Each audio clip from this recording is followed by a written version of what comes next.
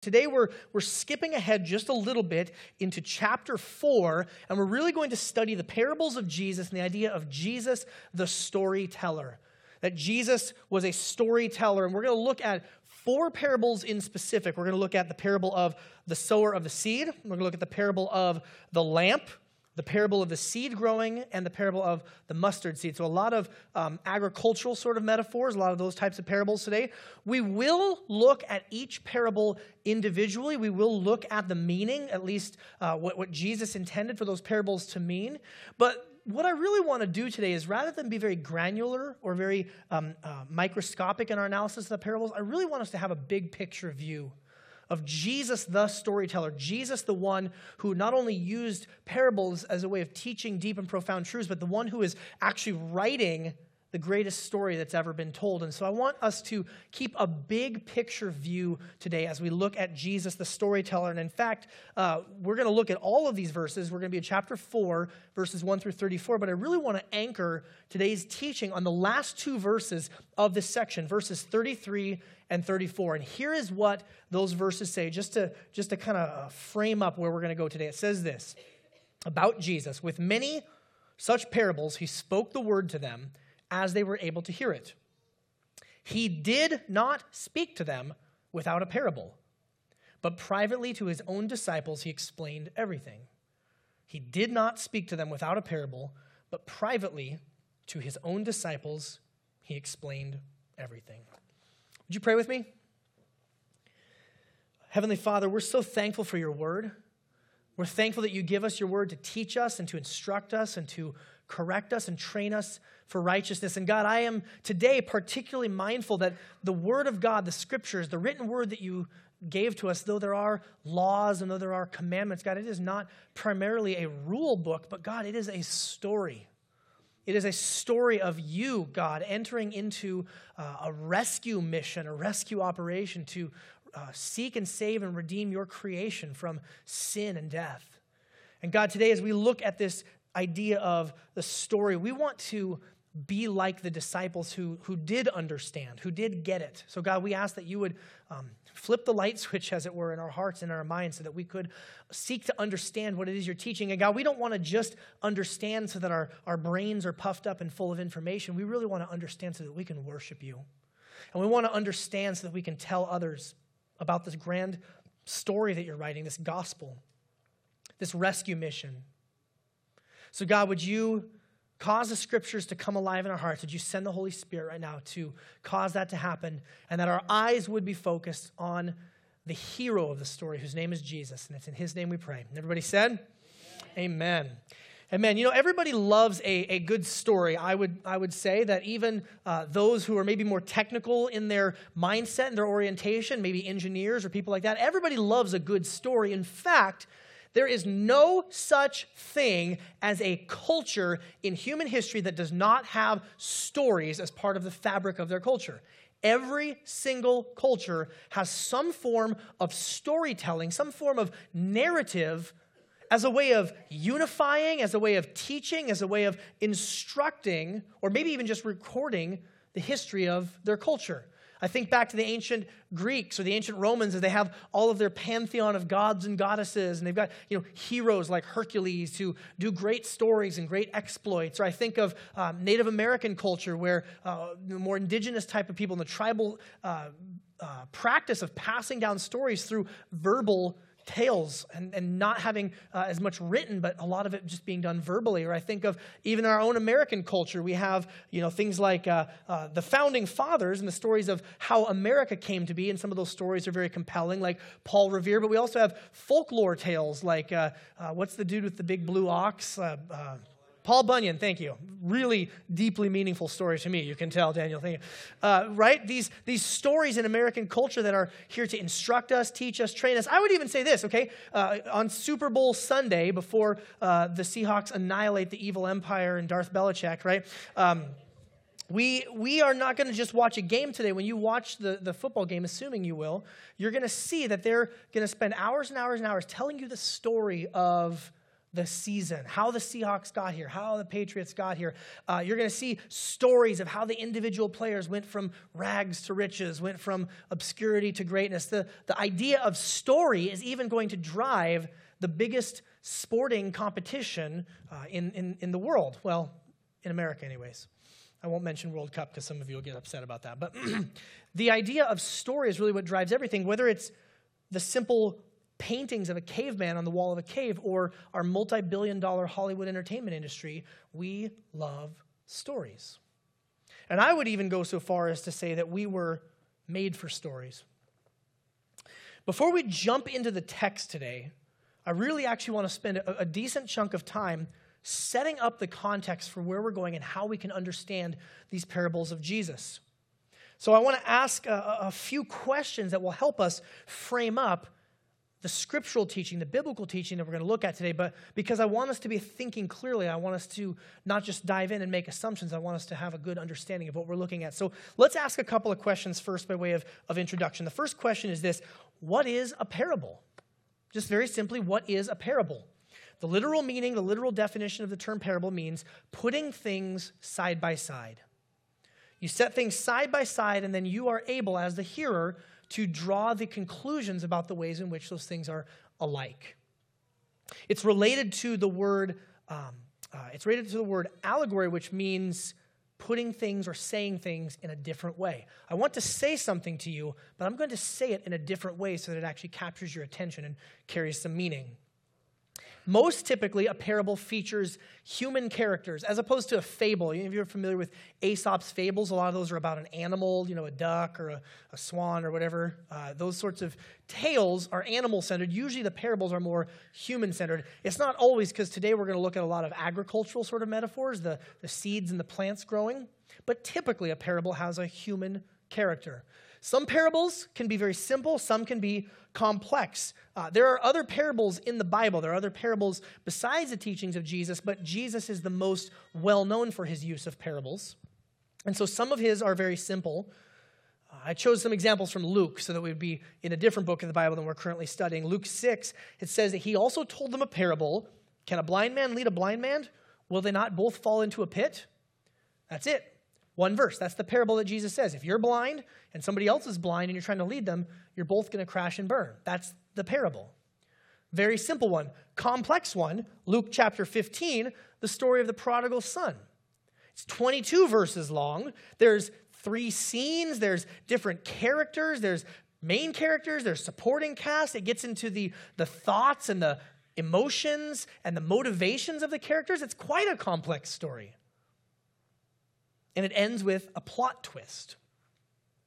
So that's the fourth thing, is parables they're not intentioned to just teach you some moral truth. You're not supposed to walk away from a parable with, well, wasn't that a nice story? I feel lifted up inside. No, they're designed to cause a reaction in the hearers. They're designed to cause a response. We're going to see this time and time again in the parables of Jesus that we read today, but I want to read to you from the New Bible Dictionary. They have a great quote that I think explains it well. This is what they say. It says, many of the parables of Jesus are not merely illustrations of general principles. Rather, they embody messages which cannot be conveyed in any other way. The parables are the appropriate form of communication for bringing to men the message of the kingdom, since their function is to jolt them into seeing things in a new way. They are means of enlightenment and persuasion intended to bring the hearers to the point of decision. So the parable is not simply a nice spiritual story with a nice spiritual truth. It demands a response. Next question is this, and I want to ask this question is, well, how should we understand the parables? How can we understand the parables? I would say that maybe aside from the book of Revelation, the parables are some of the most misunderstood aspects of the Scripture, aspects of the Bible, portions of the Scripture that are often misused. And I'll read a quote from one biblical scholar, Grant Osborne. This is what he says. He says, parables have been among the most written about, yet hermeneutically abused portions of Scripture. Hermeneutics just means how do you study the Bible, the way you go about studying the Bible. They are the most dynamic, yet the most difficult to comprehend of the biblical genres.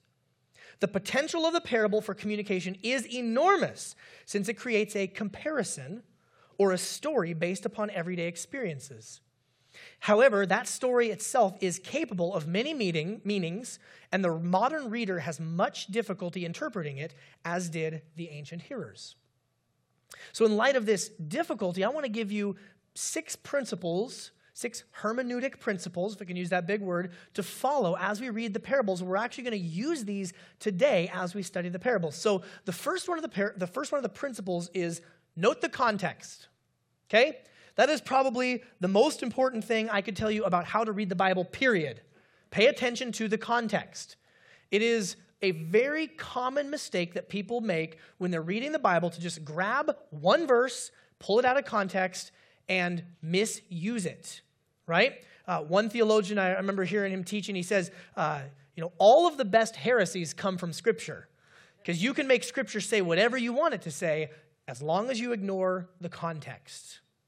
I remember hearing a story about one time a guy was wrestling with God. Said, God, I just want to do what your word says. I just want to do what your word says. And he said, I'm just going to flip open to a random page. I'm going to do what your word says. And he flipped open to a page and put his finger on a verse and it says, and Judas went out and hanged himself.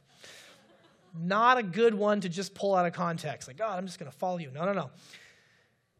So you need to pay attention to the context. What is the whole section of Scripture saying? What is the whole chapter? What is the whole book about? If you're reading a parable, Jesus launches into a story. What was the discussion about before he got into that story? What were they arguing about? What about the historical context? Are there things that they're saying that we just kind of don't understand because we live in a very different culture? Note the context. That's the most important thing I can say to you about reading the Bible, period. Here's the second thing is, in a parable, it's very important to identify the central truth. What's the main big idea of the parable? The purpose of the parable was usually to teach one thing, to cause one reaction, and not to get spun off into all the details, which is our third point, is be very careful to not push the details. If you want some bad examples of that, you could read some of the biblical scholars from the Middle Ages. They loved to take the parables, in fact, anything in the Scriptures, and get so granular, get so myopic that they would actually lose the main point of the parable. You got a parable about the mustard seed and the birds coming and settling in its branches. Like, well, this branch represents people coming from Syria, and this other branch represents a special place in the kingdom of God for left-handed people with red hair. And you think I'm joking, but it's about that level of goofiness where they push the details too far. So point 2 and point 3 are stick to the main point, don't push the details too far. Number 4th point that I would give you, principle to apply, is check the other Gospels. There are 4 books of the Bible. We call them Gospels. If you're unfamiliar with the Bible, Matthew, Mark, Luke, and John are 4 different authors telling us the story of the life and the ministry and the death and the resurrection of Jesus. And they are not in competition, but they are complementary, even though at times they do differ in some of the details. They give us different perspective. Not conflicting details, but just different perspectives. So sometimes you can read a parable in one gospel account, and then you go and read one of the other gospel accounts, they tell it in a little bit of a different way, and you get some different meaning out of it. Or maybe you get a fuller idea of what was really going on. Number 5, this is important with parables. Like I said, look for the plot twist. Look for the unexpected. Look for something that would just shock you. And this is particularly hard for us, again, because we are many, many cultures removed from their culture. Any of you ever had this experience where you tell somebody a joke, but they don't have all the right information needed to get it, and then you have to explain it to them, and then they go, oh, okay, well, I get it now, but it's not really that funny. Anybody else have that experience, or is that just my joke telling, okay? You tell somebody a joke, and there's just not quite enough information to get it. One of the commentators I was reading this week said that is very often our experience with the parables. Those who would be the original hearers would have been startled by the punchline, as it were, of the parables. And we miss it. And so for us, it's very important to look for the twist, to look for the unexpected. I read Gordon Fee retells the story of the Good Samaritan, right? You've heard of the parable of the Good Samaritan? He says, imagine there's a family standing on the side of the road. They're dressed in rags. Their car is broken down. They're just standing there. and a pastor sees him on the side of the road. It's raining, and he just drives by and says, I'm really busy. I've got to get to church. I can't be late for worship practice. And a few minutes later, a bishop goes by in his robe and says, I'm very important. I got to go serve communion to my people. And then the third car goes by, and it's an atheist who's never been to church in his life, never believed in Jesus. He pulled over. He took him in. He drove him to a hotel, paid for their lodging, and then went on his way. Kind of offend you a little bit as I tell that story? That would be that idea of Jesus telling a story that was meant to shock and cause a reaction. So look for the twist. And then lastly, and honestly, most importantly, is we have to ask the Holy Spirit. Apart from the Holy Spirit, we can hear the parables. We might have some sort of an intellectual understanding, but apart from the Spirit's illuminating work, it won't actually go down deep into our hearts. So I would encourage you when you're reading the Bible, period, but especially when you're reading the parables, ask the Holy Spirit to help you understand. God, would you help me understand this? Holy Spirit, you inspired this book to be written. Would you give me insight into how you want this to be read? I want to ask one more question before we dive into the parables itself. I know this is a lot by way of introduction, but I think it's very important for us as we frame this up. The third question is, why did Jesus use so many parables? In the verses that I already read, the kind of anchor verse, the central text, it said that Jesus did not even preach without using parables. To flip it around, it says he always used parables when he preached. Always.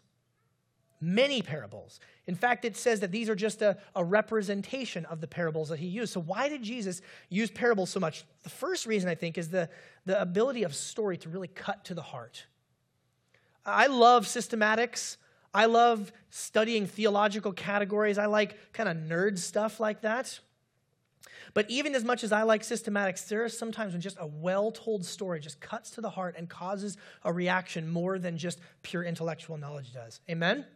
As much as you might like categories, as much as you might like information, there's something about a story that can just get right to the heart.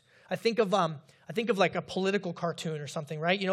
There are people who love to listen to talk radio or watch cable news or study politics a lot. But for me, about my attention span and all that is about a political cartoon, okay? I can get all the information I need and the perspective I need, right? One panel. I know that the donkey is Democrats. I know the elephant's the Republicans, and I can understand it from there. That's about my attention span, right? Just a short, sweet little example that illustrates the truth.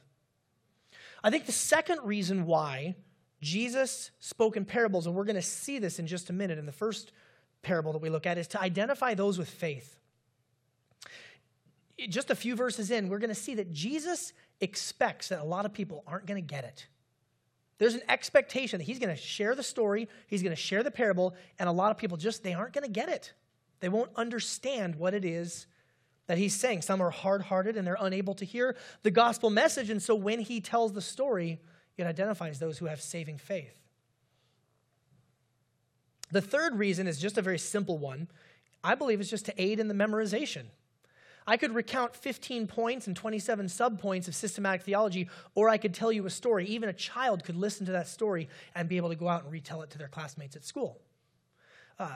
Mnemonic devices, ways of learning things are very, very helpful. I can, to this day, I kid you not, I can recite all of the presidents of the United States from George Washington to President Obama because of a song that I learned in 5th grade.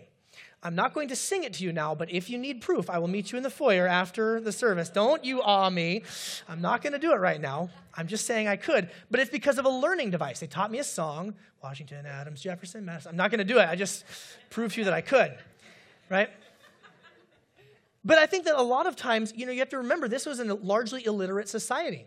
People in the day and age that Jesus was teaching to did not read. And even if they did read, they did not necessarily have their own copy of the scrolls. It's not like they would sit down with their cup of coffee and their French press and then whip out the scroll, on the desk and start reading their morning devotionals. That's just not how their culture worked. They would listen. They were much more of an auditory, an oral history tradition. And so they would listen, and stories were a simple way for Jesus and other teachers to bring home powerful theological truths, powerful truths about God in a way that they could remember. And then lastly, and this is where we're going to really land at the end of our time together today, but it is this.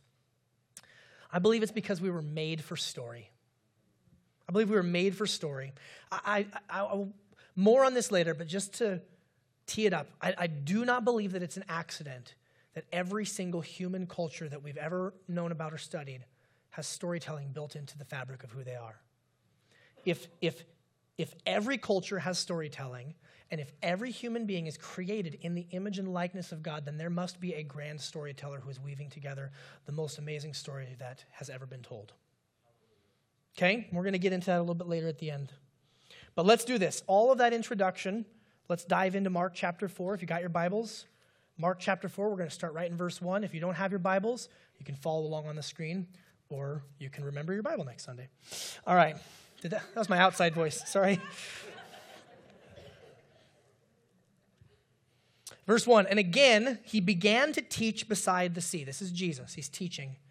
And a very large crowd gathered about him, so that he got into a boat and he sat in it on the sea. And the whole crowd was beside the sea on the land. So picture this large crowd. Jesus, Mark wants us to know that Jesus often had large crowds around him. So he gets into a boat.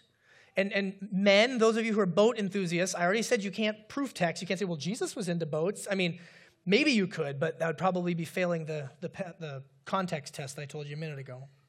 He got into a boat. He was teaching the whole crowd. They were on the land, and he was teaching them many things in parables. And in his teaching, he said to them, listen, a sower went out to sow. This is a farmer. This is someone who plants seed, not a needle and thread sower, but planting seeds, sowing seeds. And as he sowed, some seed fell among the path, and the birds came and devoured it. And other seed fell on rocky ground where it did not have much soil, and immediately it sprang up, since it had no depth of soil. And when the sun rose, it was scorched, and since it had no root, it withered away. Other seed fell among thorns, and the thorns grew up and choked it, and it yielded no grain. And other seeds fell into good soil and produced grain, growing up and increasing and yielding 30-fold and 60-fold and 100-fold. And he said, he who has ears to hear, let him hear. Now let me make one quick observation here again by way of sort of explaining the punchline to you, because none of you gasped when I said 30, 60, and 100-fold. None of you gasped. I'm guessing we don't have a lot of farmers here today. That's okay, but let me explain this to you. In my study this week, what I found is that commentators would agree that about a 7.5-fold return would be a good average year.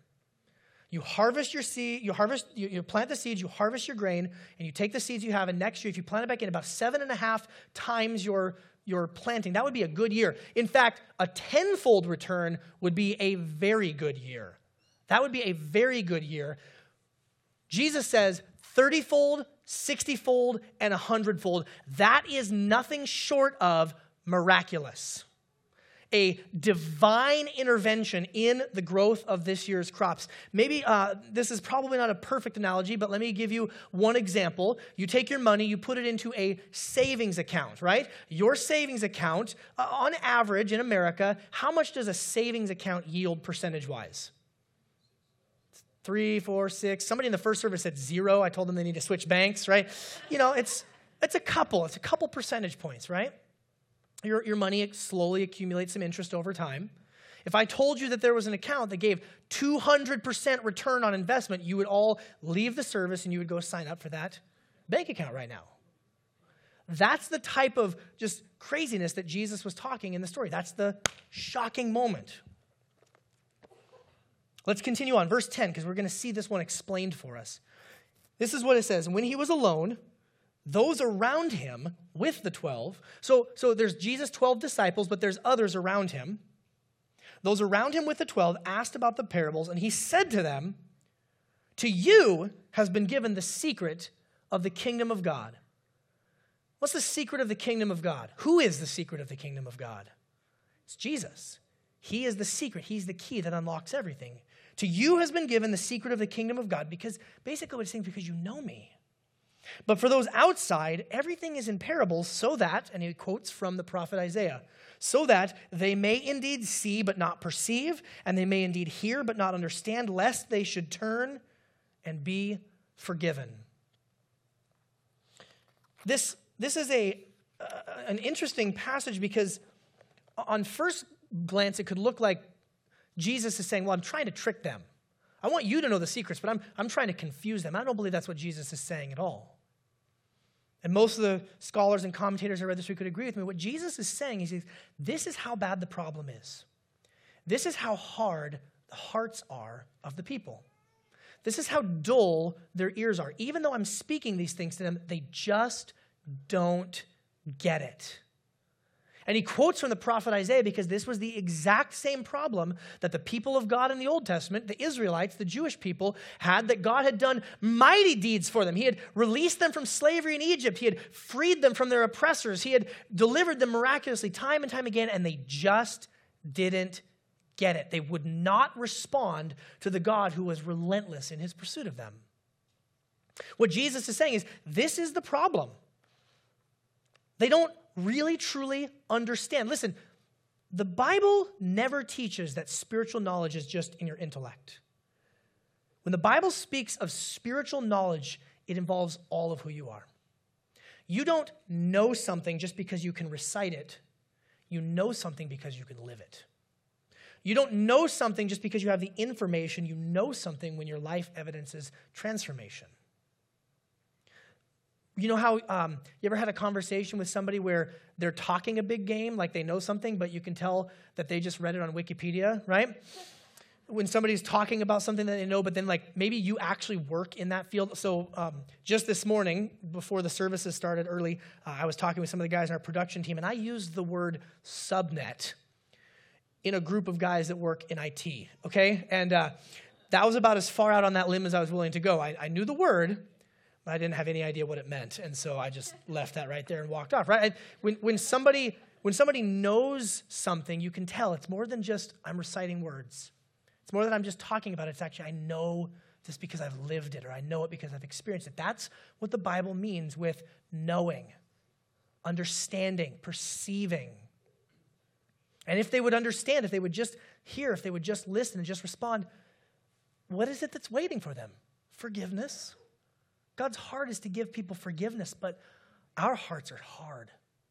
Apart from God's grace, our hearts are very, very hard, and our eyes are dull, and our ears are dull, and we don't want to hear truth as God gives it to us. So the question is not, do you get it? Do you understand? But really, rather, how will you respond? And this is what Jesus says. Picking back up in verse 13, he said to them, "Do you not understand this parable? How then will you understand all the parables?" It's like Jesus saying, I gave you an easy one at first. How will you understand all the parables? The sower sows the word. The preaching of the word. We know that this is a reference to Jesus himself because already in Mark's Gospels, multiple times we have seen it said that Jesus is preaching the word. So Jesus, the sower, sows the word. And there's the four categories. These are the ones along the path. First category, when the word is sown, when they hear, Satan immediately comes and takes away the word that is sown in them, okay? Category number one is people who hear the message of Jesus, who hear the message of the gospel, and they are non-responsive. They're flatlined.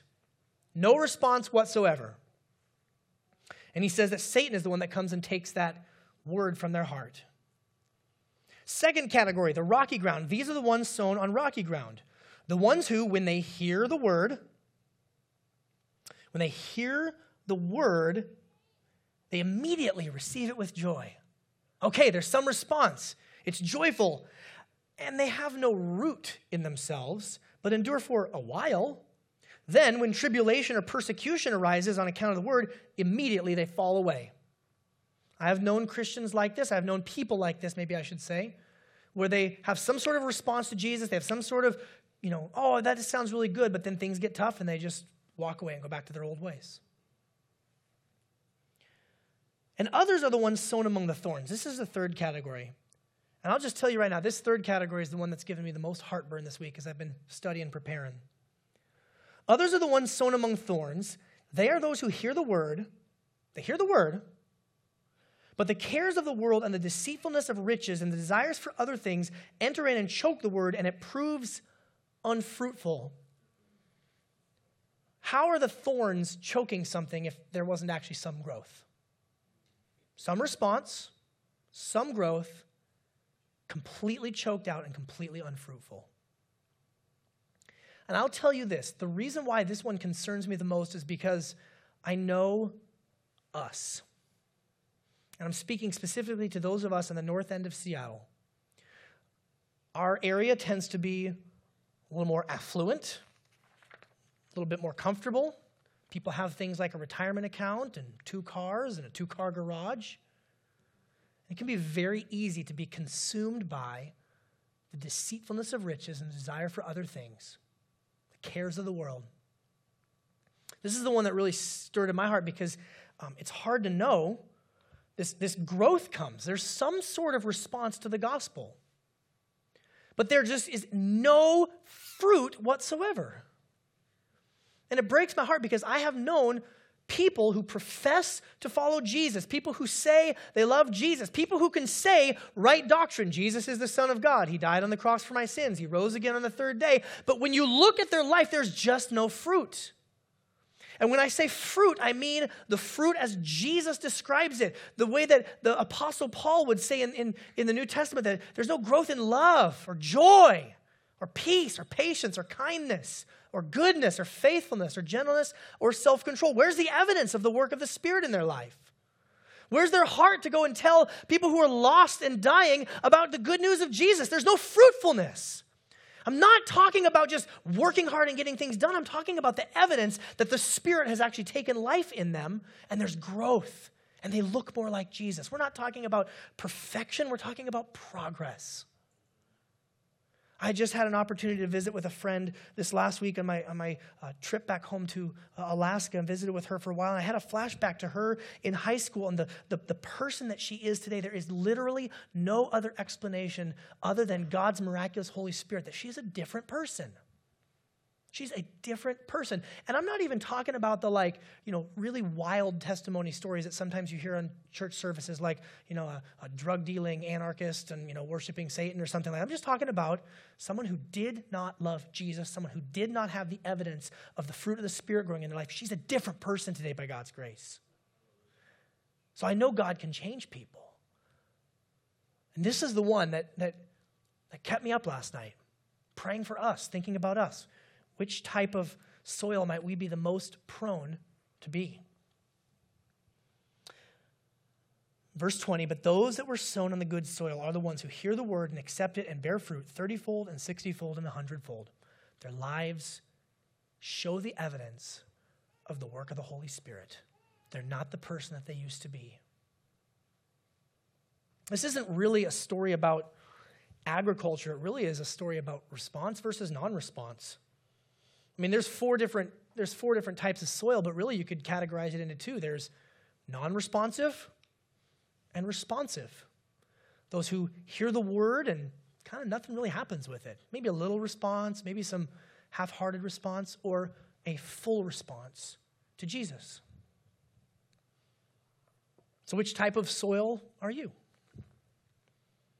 Which type of soil are you concerned you could become apart from Jesus' grace in your life? Do you hear the words of Jesus and do you take action to respond, or do you coast through life using Jesus as a convenient help me card when you get in a tight spot? Are you committed to his vision of seeing the kingdom of God come to earth just like it is in heaven? Let's look at the second parable, because this idea of response is going to continue.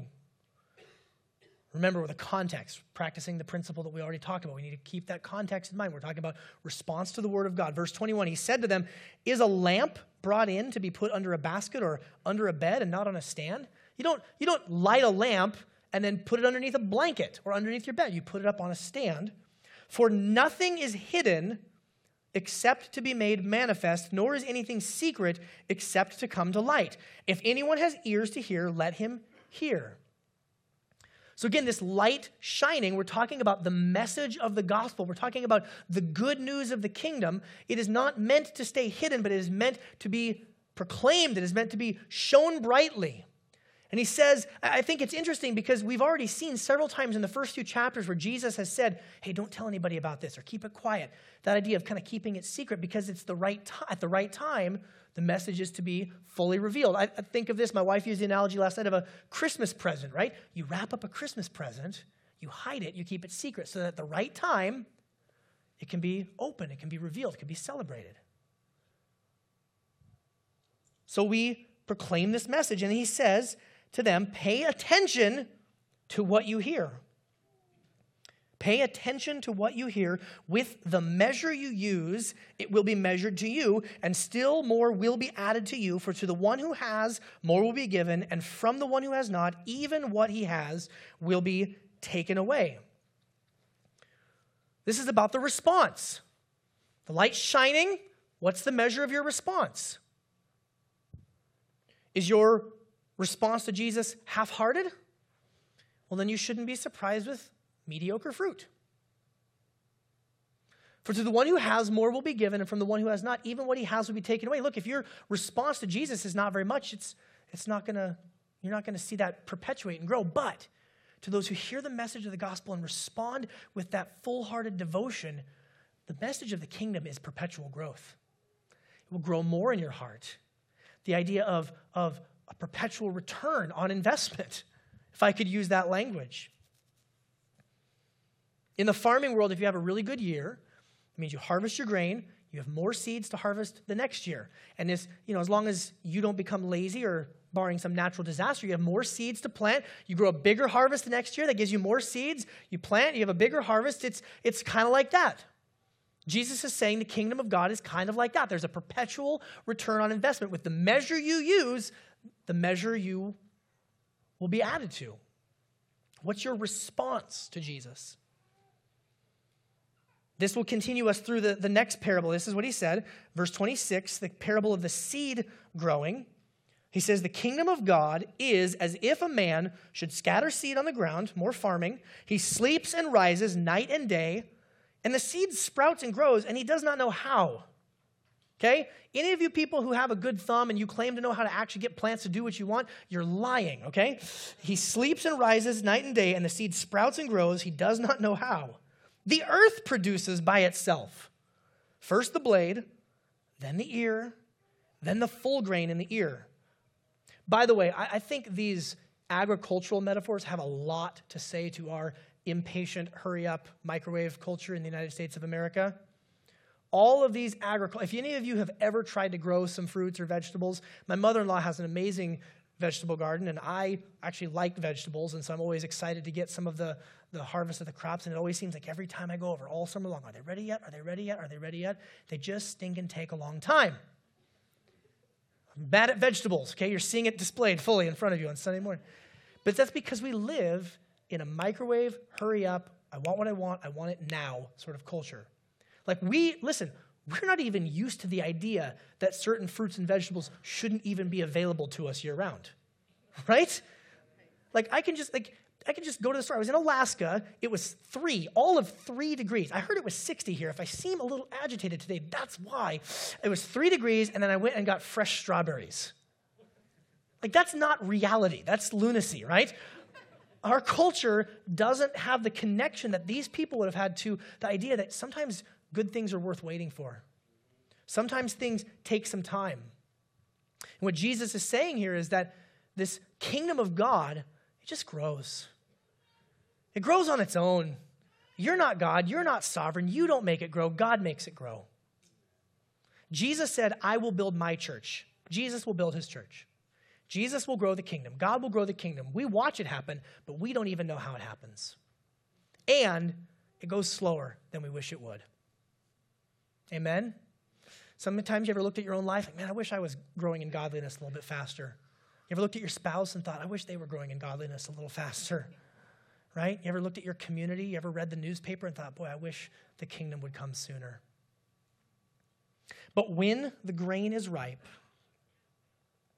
at once he puts in the sickle because the harvest has come. That's a reference to the day of judgment. That comes from the book of Joel, Old Testament prophet, the book of Joel.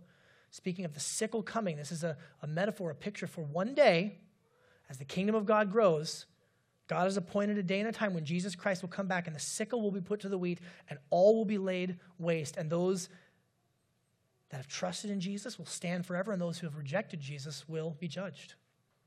The kingdom grows, make no mistake about it, but also a day of judgment is coming. Do you know Jesus? Do you know his grace?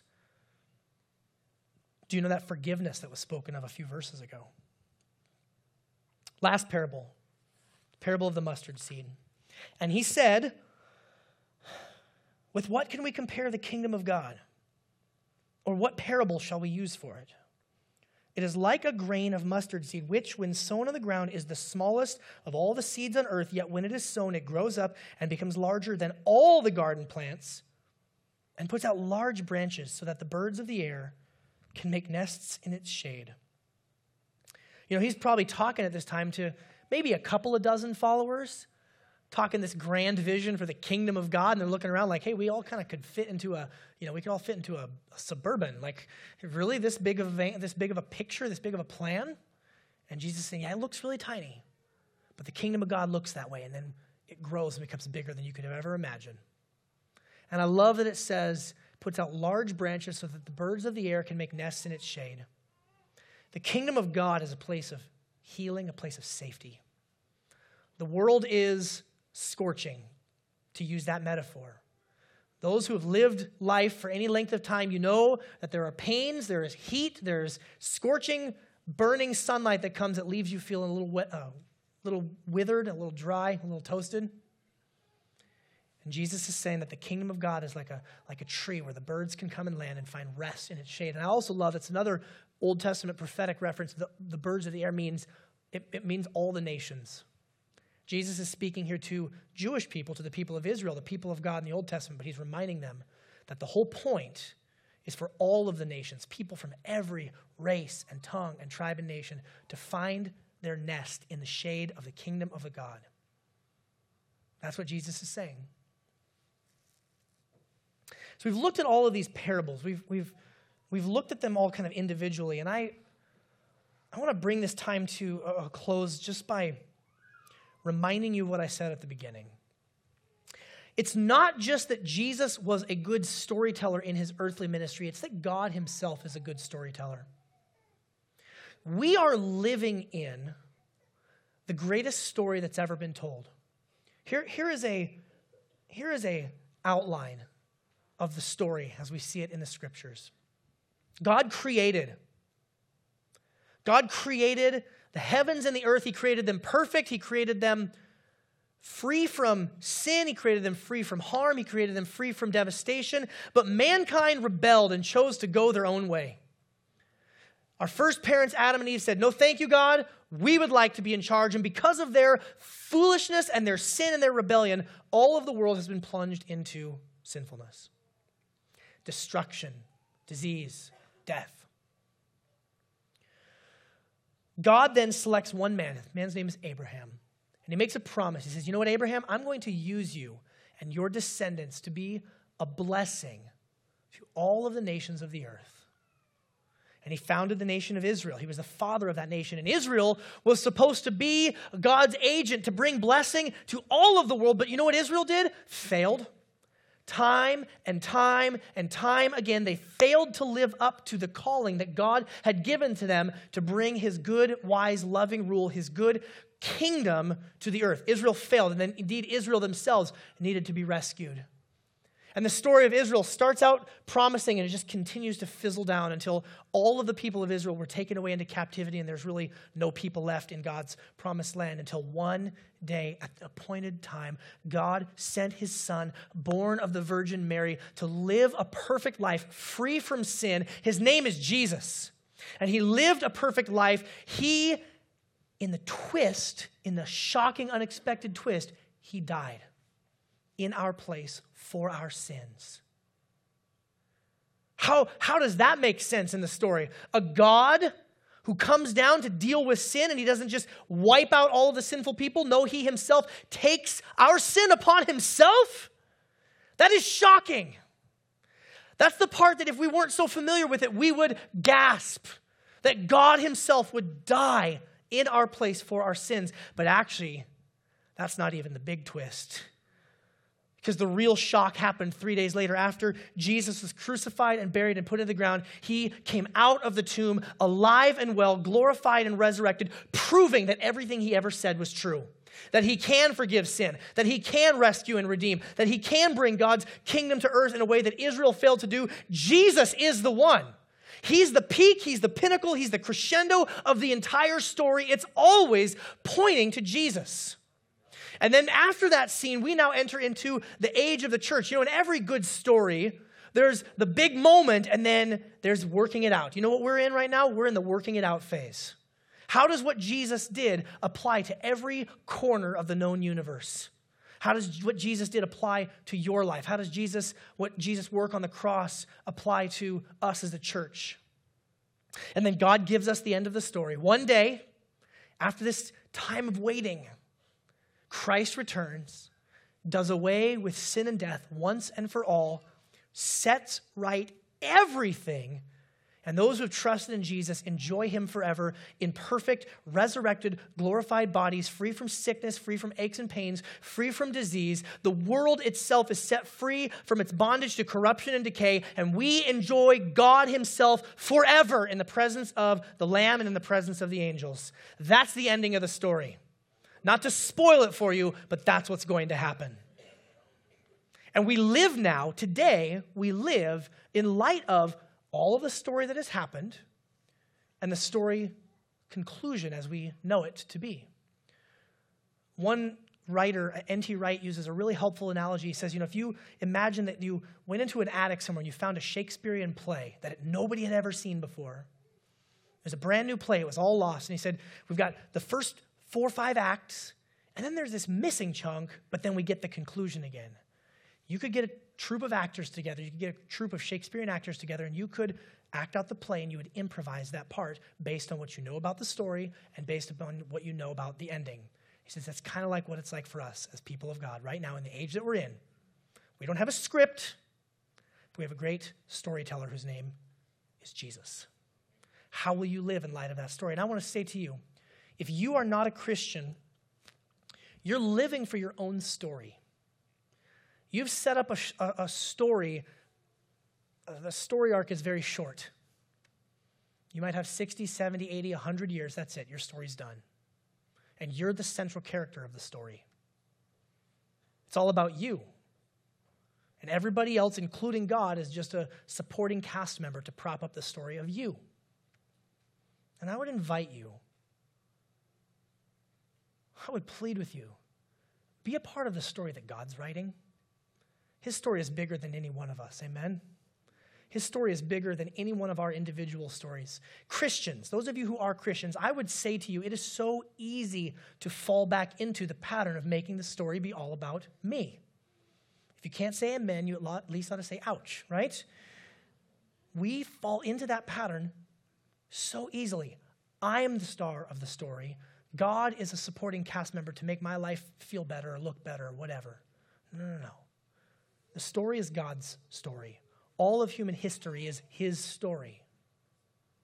And it's better to be a small bit player in the grandest story that's ever told than to be the starring character of a really terrible and pretty pathetic story, if you don't mind me saying that. If you do mind me saying it, I'm sorry, I already said it. It's better to be, a tree in the back of the play than to be standing front and center on a stage that is ultimately going to be cut off from God and him forever. Are you living your story or are you living God's story? Do you see Jesus, the storyteller, as weaving a tale that's much bigger than anything you and I could put together, or do you see yourself standing alone?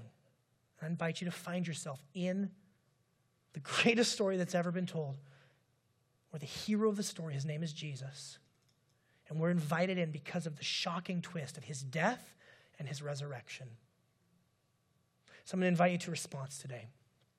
We're going to respond as we do in a few ways. The first way we're going to respond is through the giving of our tithes and offerings. And so I'd like to invite the financial stewards to come forward now and prepare for that. If you are a guest, you're under no obligation to give. You're welcome to if you'd like, but this is something that we do as a church family to participate in the work of the ministry that God's called us to. And Jesus talked about money a lot.